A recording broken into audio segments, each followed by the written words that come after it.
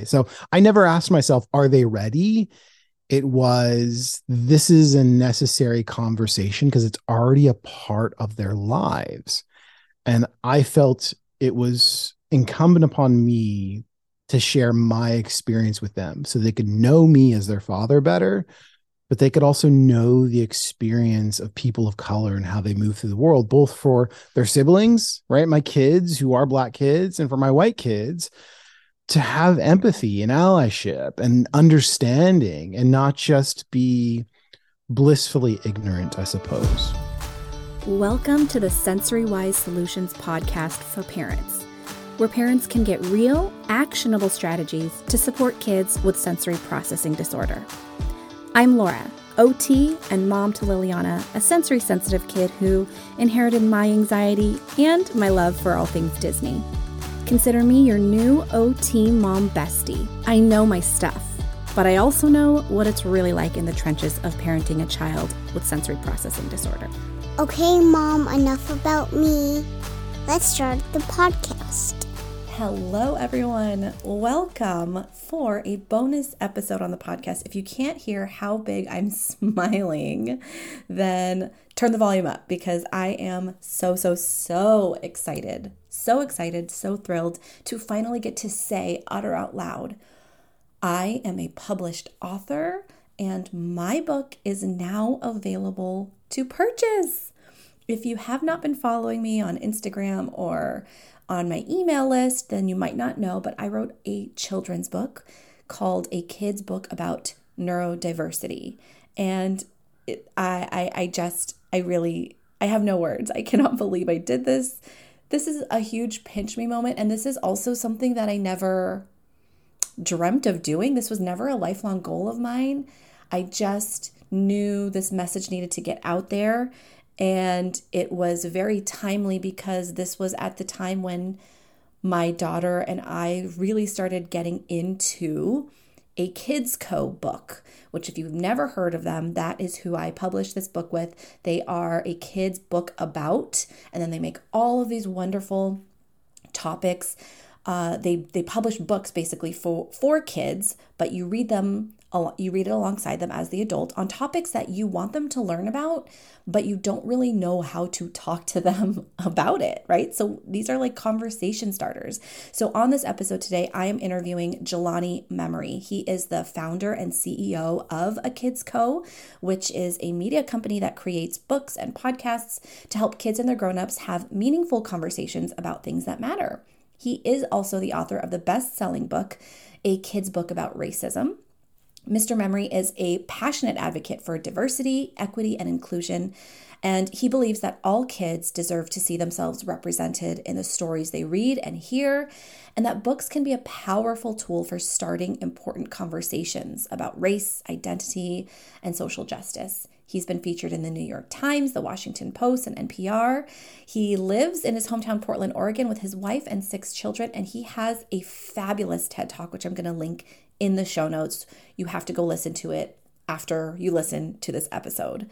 So I published a book with them, and it's called A Kid's Book About Neurodiversity. And really, I wanted to create this book about neurodiversity, not only to help our neurodivergent kids feel seen and represented, like Jelani talks about, how they can be represented in a positive light, but also to really do the legwork and help educate the greater population, the neurotypical population, about what neurodiversity means, to foster more inclusion, to take control of the narrative about neurodiversity and change it more from a conversation centered around ableism and make it more about just differences. Having a different brain is not bad. It's just different. So my vision is for this book to be on the shelves of classrooms, of clinics, bedrooms, libraries all over the world so that we can take the pressure off of neurodivergent people to make them act more neurotypical and instead create more opportunities for neurotypical individuals to learn to accommodate and live alongside neurodivergent individuals just as they are. So I want to add one little fun fact that I didn't get to share in the episode, but right after we got off, I was like, oh, I forgot to share it. So I'm going to share this tidbit with you, which if you get the book, this will help you appreciate the little Easter eggs of butterflies everywhere. Obviously, as the OT butterfly, butterflies are not just like a pretty little thing and just didn't sound cute, which is why I added it to my name. Butterflies actually have a personal meaning to my family. And then, of course, symbolically, butterflies represent transformation, the metamorphosis. I consider it the transformation that I help families go through when they are trying to help support their neurodivergent child. It represents independence. It represents unique beauty and diversity among everyone. But when we were in the middle of the design process for the book, like the design of the cover and the little illustrations inside the book, the tiny ones that there are, and they were asking for my input, I wanted to give background to why I wanted butterflies in the book, right? I didn't want to just be this author that was like, can you put like cute little butterflies everywhere? I wanted to explain the meaning of butterflies to me so that that could be represented and illustrated throughout the book. But I also wanted them to understand that it has a deeper meaning to neurodiversity and what we're doing here with this mission of having these books. And I came across the actual definition of the butterfly effect, which I knew to some extent was the idea of like a ripple effect, right? You do something and then it like has change. But when I read the definition, it gave me chills and added just an extra layer to my love and appreciation for butterflies.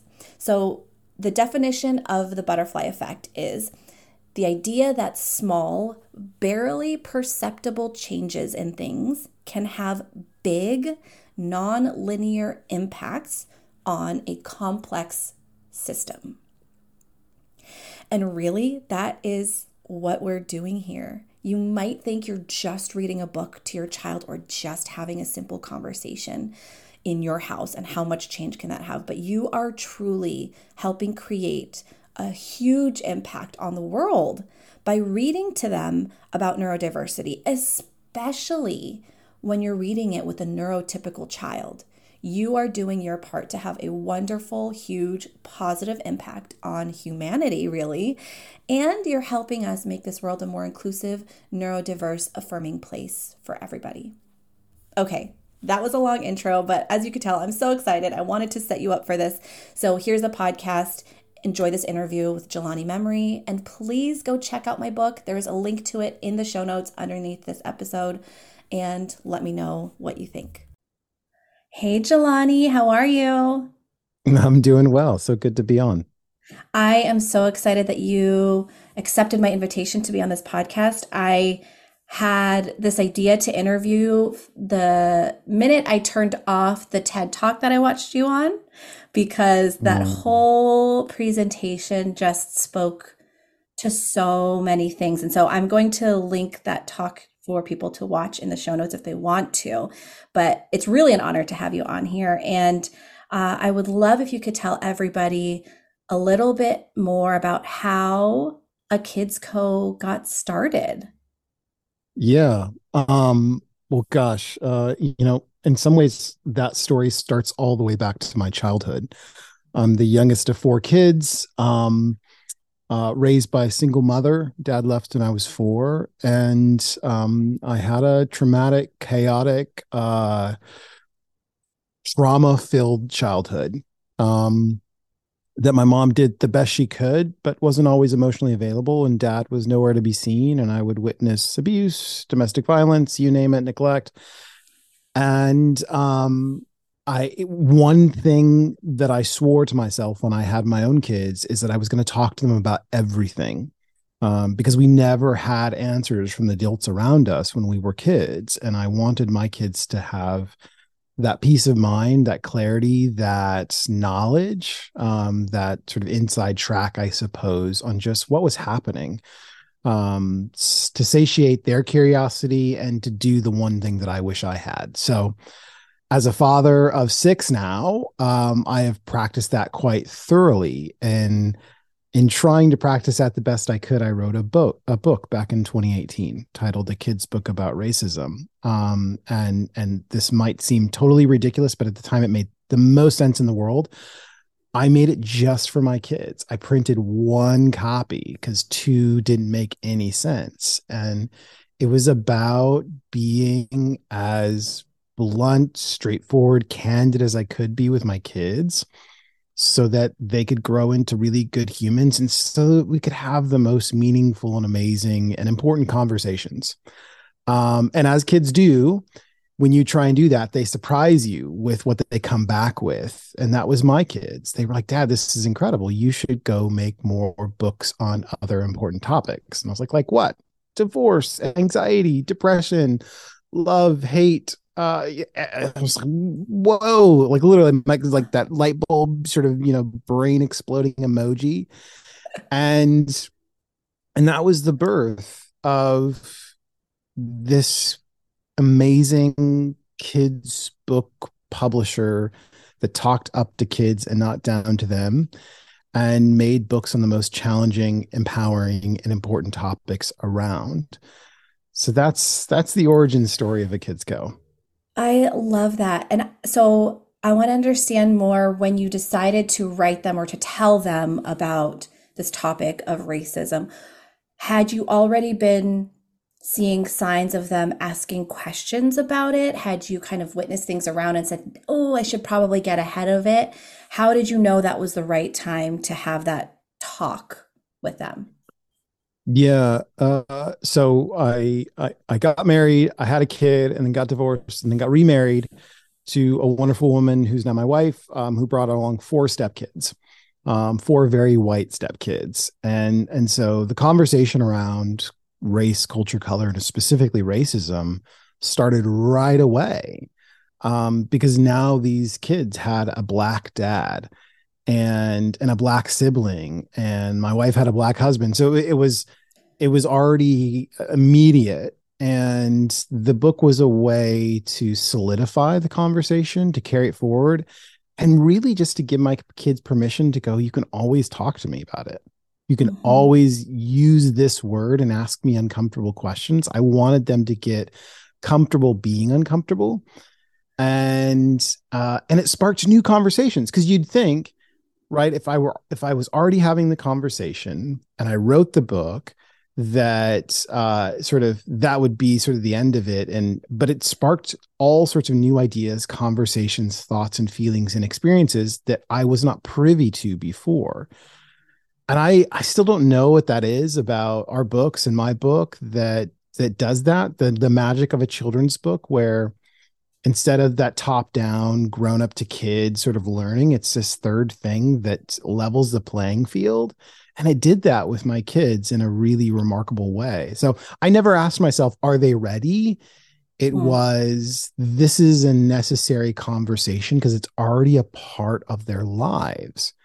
And I felt it was incumbent upon me to share my experience with them so they could know me as their father better, but they could also know the experience of people of color and how they move through the world, both for their siblings, right? My kids who are black Mm-hmm. kids, and for my white kids, to Mm-hmm. have empathy and allyship and understanding and not just be blissfully ignorant, I suppose. Mm-hmm. I love what you said about how to teach them how to be comfortable with discomfort, because that Mm, is that's a really hard thing for a lot of parents, especially in our generation, to deal with. Because I'm lucky enough that I did not grow up with a lot of adversity. My parents were immigrants, but I never experienced racism particular to me or my family. I never felt mm, any of it. If it was, I didn't know. But everything outside of that, my parents always sheltered me and made sure I was always happy and distracted me from my feelings and made sure I had mm, everything.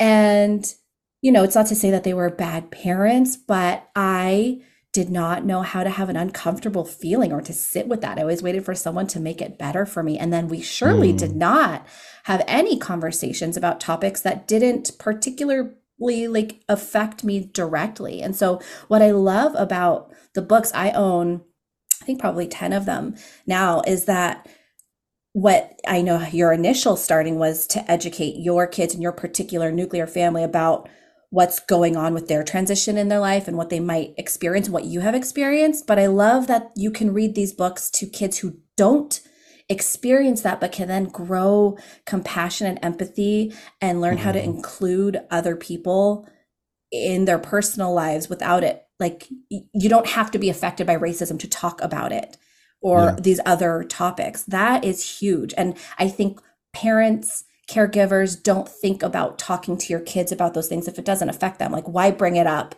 if they aren't aware of it?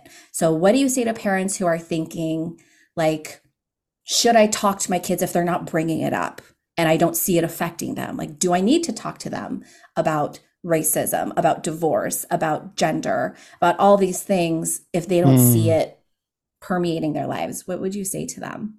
Yeah.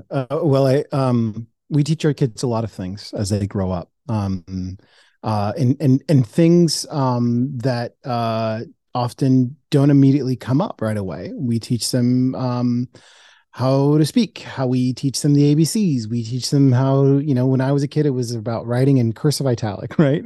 We also teach them how to share and not be mean, and we don't hid, and we teach them values. And it would seem to me that not teaching kids about racism doesn't isolate them from the effects of racism or even being racist themselves. It just creates a context where they're unaware of its existence and thus more likely to perpetrate or to continue it. So I think that's the first thing. And I think the second thing is, because I get this criticism a lot, is let kids be kids, just teach them how to respect everyone and it'll never be an issue. Yeah. And I go, well, yeah, let's let kids be kids, which means teaching them things, but I hold that as a high value when it comes to kids. And the second thing is, one way to respect people is to not be racist, which requires the learning about racism to know how not to be that, because there are elements and dynamics historically, socially, culturally that are at play when it comes to racism. Because it turns out kids do see color, and seeing color is actually okay. It is not a virtue to not see color. And it doesn't come with all the baggage that we as grown-ups come with the conversation about racism or gender or all those things.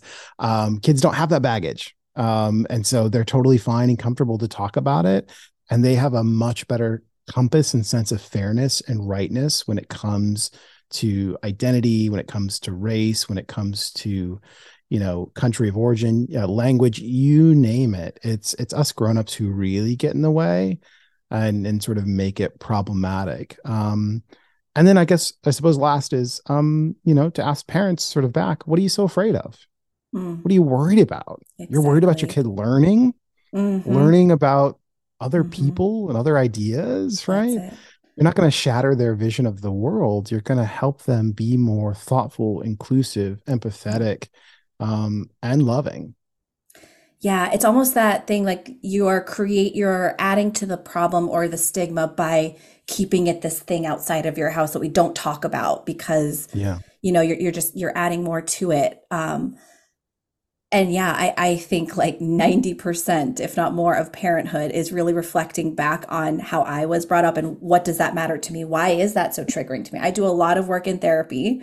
Again, I did not really grow up with a lot of adversity, but it's still interesting to think of the cycles I'm breaking in terms of how I was raised and how I want to do things differently. And realizing why something she does or doesn't do triggers me. And why is this so important? I've been in a really big phase of why things are important to me. Why do I care that she is still using her Halloween jammies in like June? Why is it such a big deal? Why do we force ourselves to give presents around Mother's Day? Does it mean something to me, or would I rather just have this? So I've just been reflecting a lot. And then of course, nowadays, a lot of these conversations are happening whether or not we are ready to make our kids ready because of social media and everything that's out there. So I think it's even more important for them to hear it from us first, which kindergarten, like I was not ready for how much things she would talk about to me at kindergarten. I'm like, there's no one else. You're in kindergarten, like no one's talking to you. And then she would say things and I would think about it and I'm like, okay, That so you're hearing that from that family. Maybe they have older siblings, or they have a certain family member who's bringing this in their house and she hears that, or they're watching something. I cannot protect you in this bubble. I cannot Mm, control what other people say to you. I cannot control really how she even acts. I could teach her, but the best thing I can do is to give her the knowledge about yeah. what this is so she can feel more equipped, I feel like, to handle these things and to open those conversations. Yeah. Yeah. Yeah. 100%. Um, One thing that I love about the books and that we talked about early on when we were working on a kid's book about neurodiversity was how all of the books are limited in their illustration. You really, really tell the Mm, story through the different design and the wording and how, you emphasize certain words in bold or big colors. There's little Easter eggs of design throughout the book that still make it engaging, but not distracting. Can you talk mhm. about, like, did you already when you wrote your book about the kids' book about racism, did you do that intentionally, or was it just like, I don't have the room or space to illustrate. I just want to get the words out there and read it to them. How intentional was this uh, in terms of differentiating it from other children's books? Yeah. Well, I'll give you three parts to this answer, and then I'll give you something new that I haven't really ever told anybody. I think the first part was it wasn't about differentiating anything because there was no idea of my book in the context of other books. It was just a thing I was making for my kids, right? So it's like Mhm. you're not comparing a pizza you make at home to like any other pizza. It's just the pizza you're making. And so much of it was made out of convenience for what's the thing that I know how to do. The second thing was it was a very serious topic, and I wanted my kids to take it seriously, which means we were going to use the words about the actual thing. And I was going to speak in a way that was clear and concise and frank with my kids, which alternately then sort of meant like as soon as you start to throw in characters or silly illustrations or try and make it fun like children's books are, it starts to take away from the seriousness and the thoughtfulness that I think can come when you really engage kids respectfully around the topic. So I just thought not only is it more work to do illustrations, it's the wrong idea for this book.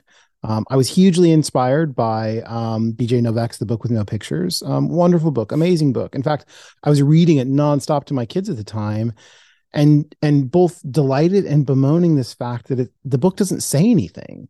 It offers this, you can make a thing in a different way. But I was like, if only this book said something, my kids would have an idea re-implanted every time I read it. But Yeah. all it is I can make my dad say silly things with this book, right? Cool, fun, fine. And so that inspired part of the making of the book. And and then here's the new part. And I'm really just like, I'm this is kind of just getting discovered in my mind right now, is I was trying to simulate that thing that I was already doing with my kids when it comes to a kind of almost like a kind of candor and frankness that almost seems inappropriate. And here's what I mean. When I do the kind of frankness that I do with kids around other adults, I can see them visibly gasp. They're like, "You said that to a kid." Like it's almost like, are you allowed to do that? Yeah. Right. Right. And then in turn, they watch the kid respond and they go, "Oh my God, the kid's okay. How is this possible?" Because what happens is we cover over the discomfort, we cover over the honesty and the truth and the candor and sometimes the painful realities with all this window dressing, so much so that we've lost the very thing we're trying to talk about. There's a reason why we call a sex conversation with kids the birds and the bees. Mhm. We are unwilling to tell each other the thing we are about to talk about, right?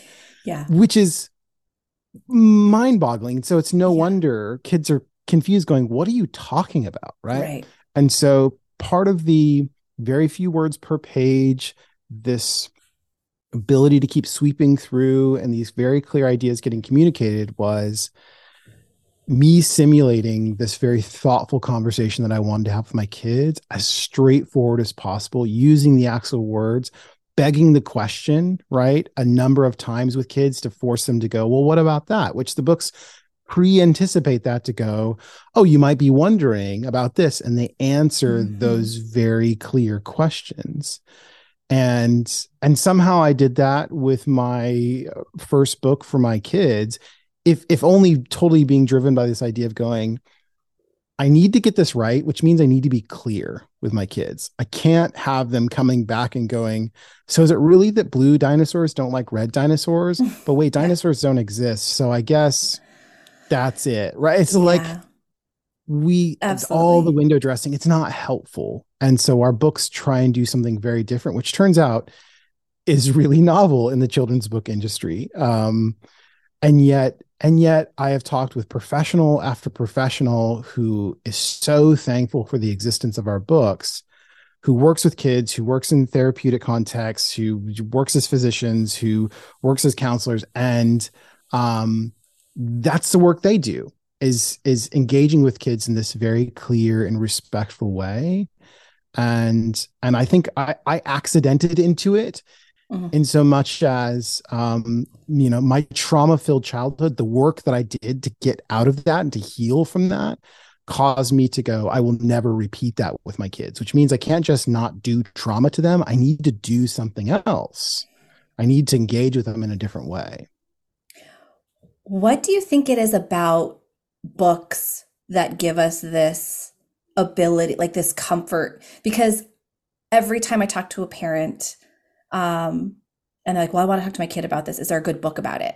And I always, Mm, my first, before I had kids, my first thought was like, oh, you mean like an informational book for you, the parent, to understand it? They're like, no, no, no, to read it to my kid. And then now I have a child, I mm, understand books are just part of life. It's like a bedtime yeah, story and they see themselves in the character. But I'm curious what you think it is, why it's almost like we rely on the books to do the talking for us as parents when we're yeah, uncomfortable. Like give sure, me the sure. script to talk to my kid, but why do you think we rely on that rather than just sit down, let's talk about racism, Yeah. right?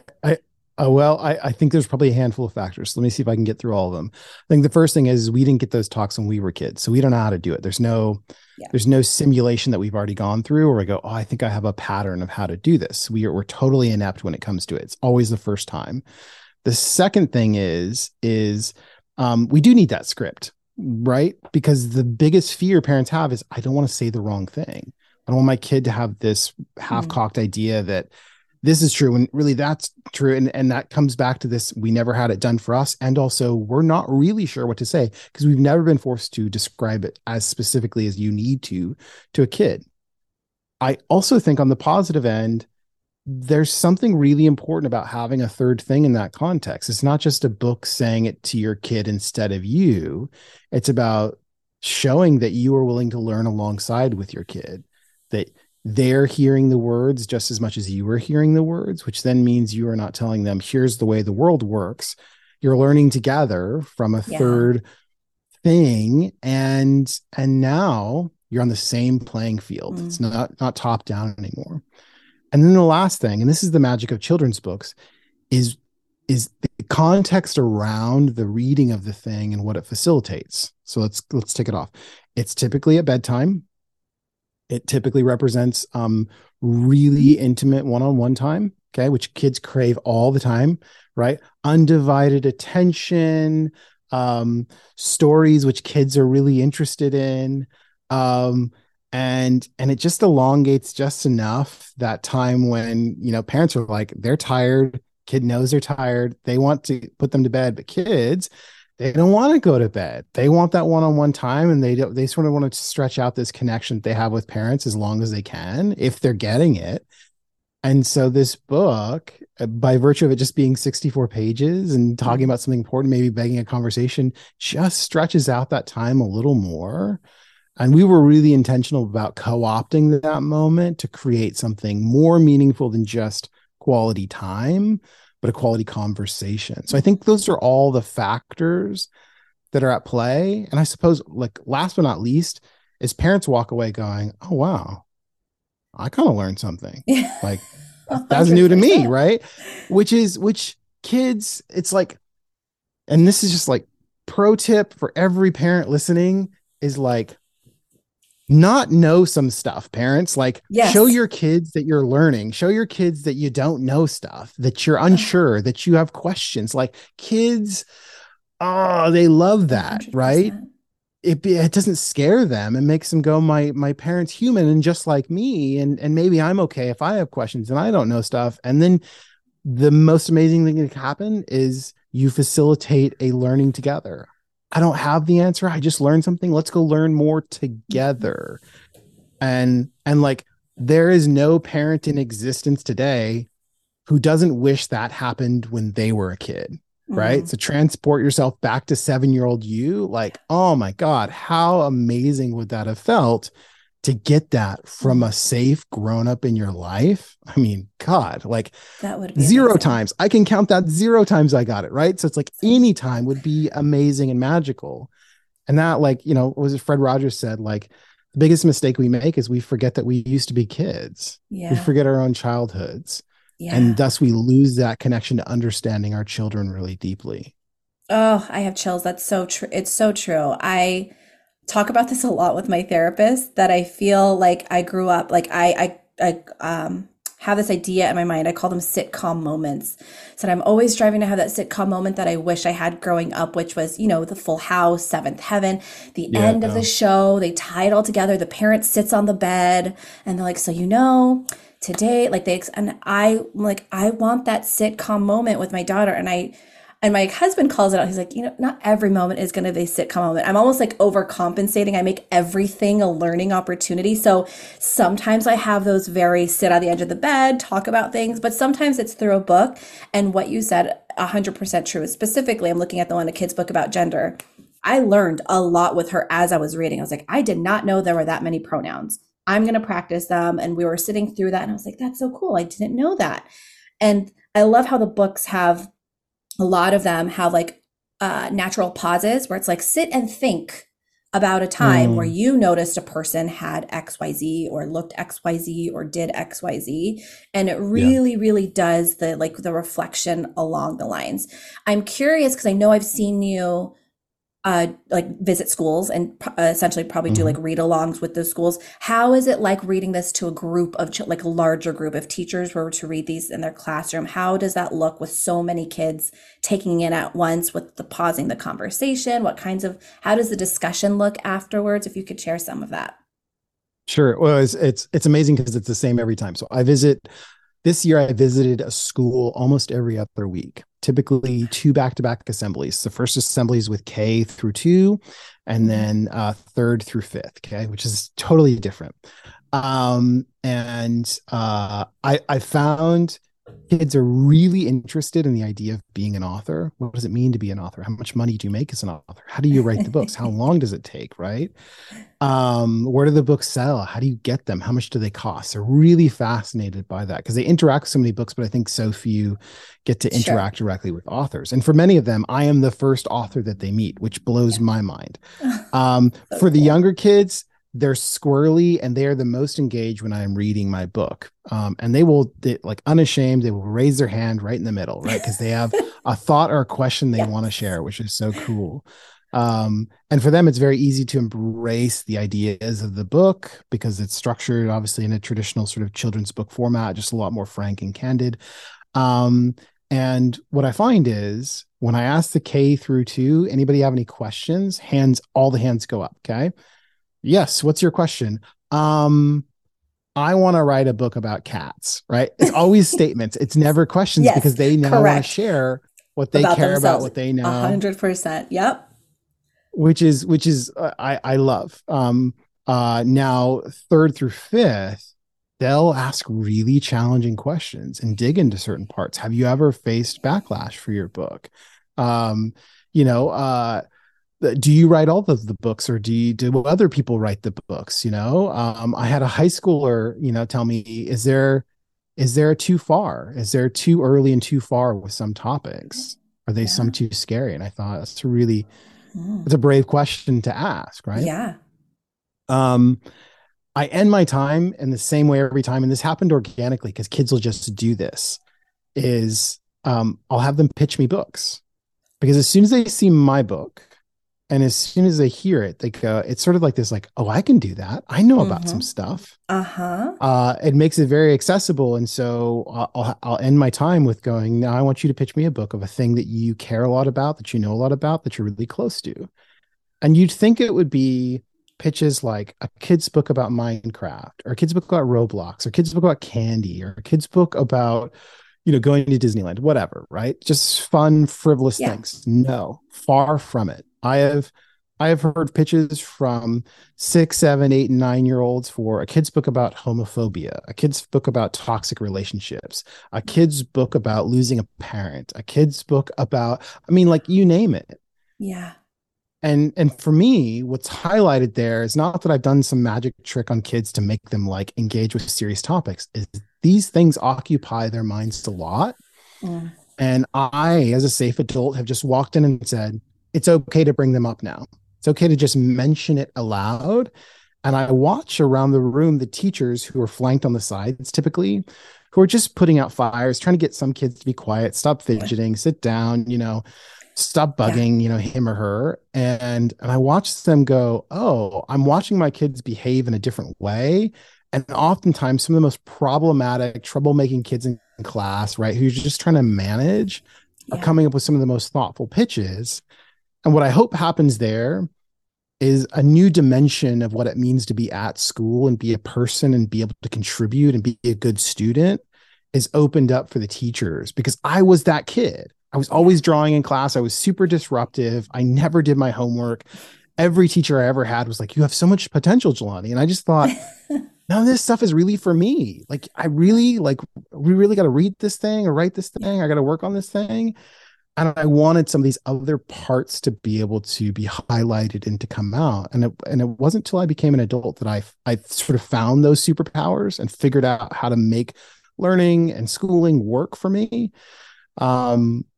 But that's typically the response that happens from kids, and that's ultimately that's what happens with my kids. It unlocked all these new conversations that we weren't having, all these new Yeah. ideas, all these new thoughts.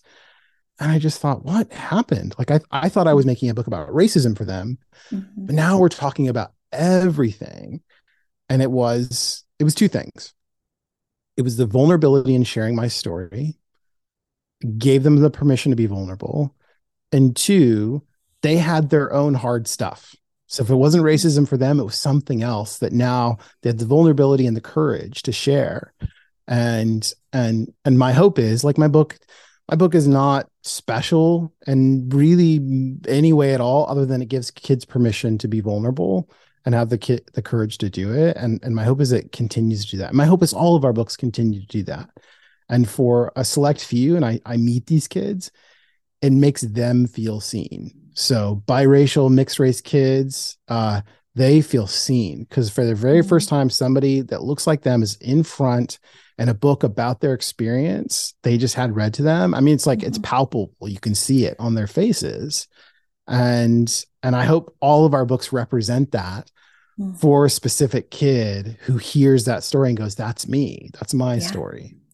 And I think it also takes the load off of them to see that their peers who are not mixed race or biracial or anything, to hear them, to know, witness them learning about them without myself always having to advocate or feel like, okay, now, Yeah. so my neighbors know about this. They must be wondering this, and now they have the answer. That must feel liberating for some kids, maybe. Yeah. Aside from that, also that like whole identity and seeing themselves in that person.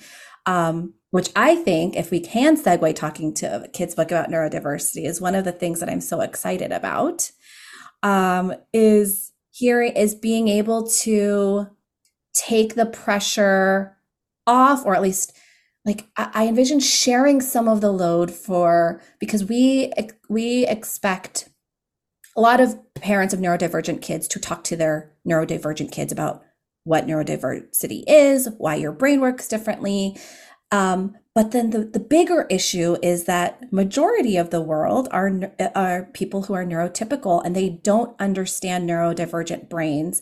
And we need them to understand neurodiversity, and to accept neurodiversity, so that neurodivergent individuals are not always the ones that are trying to conform to society. And, all of the things that we expect, eye contact, sitting still for listening, clapping when you're excited instead of flapping your hands or shaking around. All of those things that neurotypical people expect. I want neurotypical kids to understand that that's not the only way to communicate. That's not the only way that people think, or that's not the only way that people learn. So while most of my work, all of my work is dedicated to teaching, to supporting parents of neurodivergent kids, I think it is so, so, so impactful and powerful to know that there is this piece of literature out there, this book that can reach the masses and educate neurotypical people on how we can accept neurodiversity. And so I'm so grateful for that opportunity to do this book. I'm really excited about it. Well, we were so glad to make it with you. And when, I heard your pitch, it just made so much sense to me.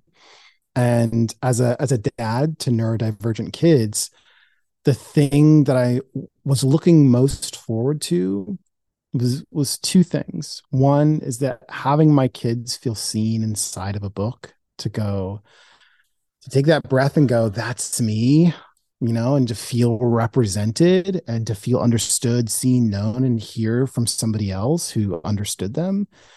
And the second thing is for them to watch me be on that journey to understand them, to make sense of them, and for them to point out stuff and go, see, that's why. That's why.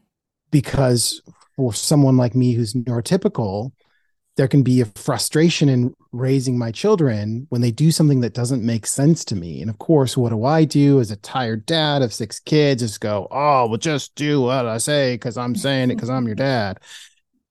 And there's that pressure. And it took me far too long to figure out, I don't know if my kid's going to do this. And it's not because they're not trying. Mm-hmm. It's not because they don't want to. In fact, I can see my kid desperately wants to do this thing. It's because they're built different.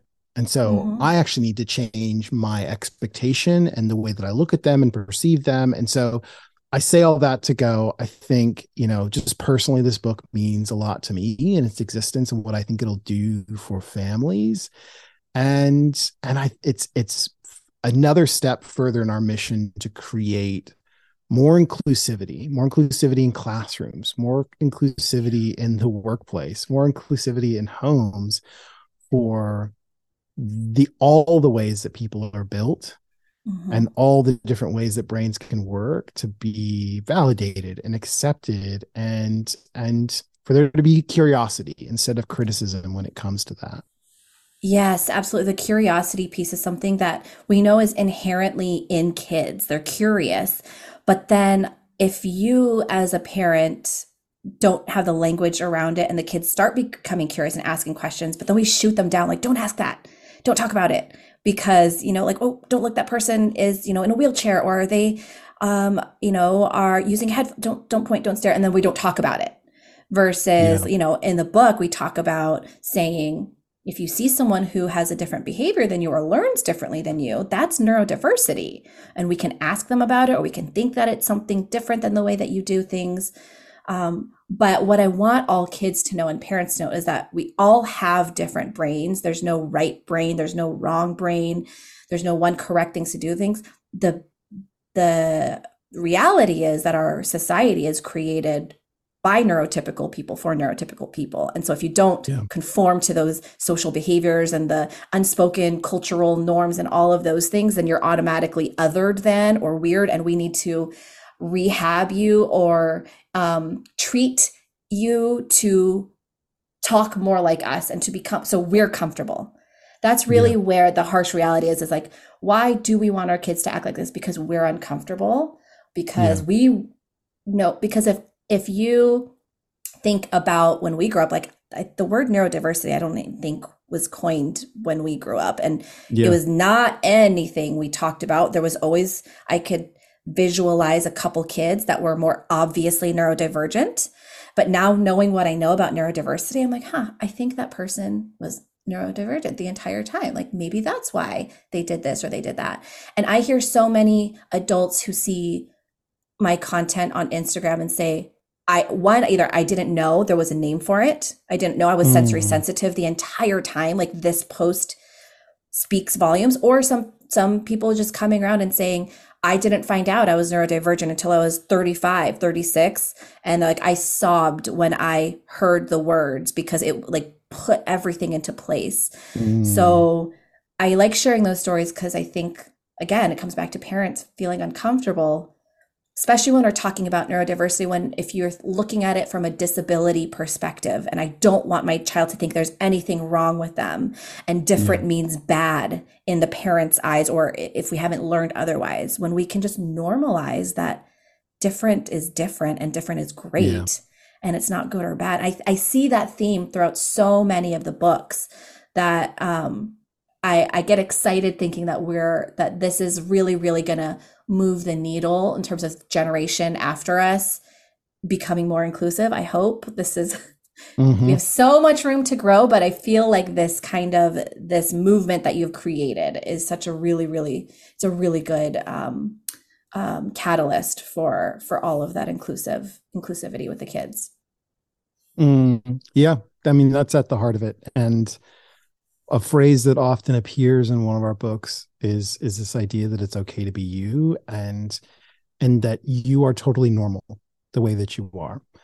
Um, and that's in part to push back at this idea, like the defense of normal as white, straight, neurotypical, upper middle class, right? Like whatever those things are, is so harmful and so absurd.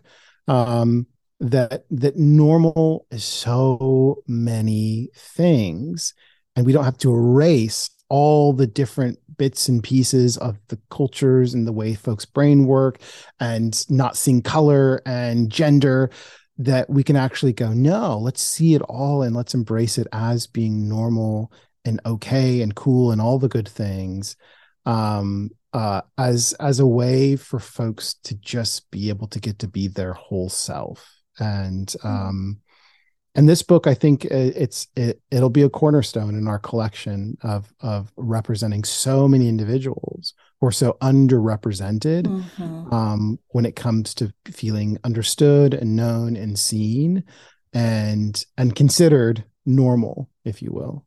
Yeah. Oh, I love it. So before we end, I want to ask you so now that we know, how many books now does a Kids Co have? Do you have that off the I top of your honestly, head? I lose count. It's somewhere around 110, 120. Oh my goodness. Where do you see this going in the next 5, 10 years? Is there a limit? Is there a bigger vision that you have now that you're like in it and it's not just the first book? Like what's the plan if you can share with us or give us a Yeah. teaser? Well, my hope is, there are a few media brands, shows, institutions that I really look up to, that I think have shaped whole generations of children. So the Mr. Rogers Show, of course, um, Reading Rainbow, um, Sesame Street.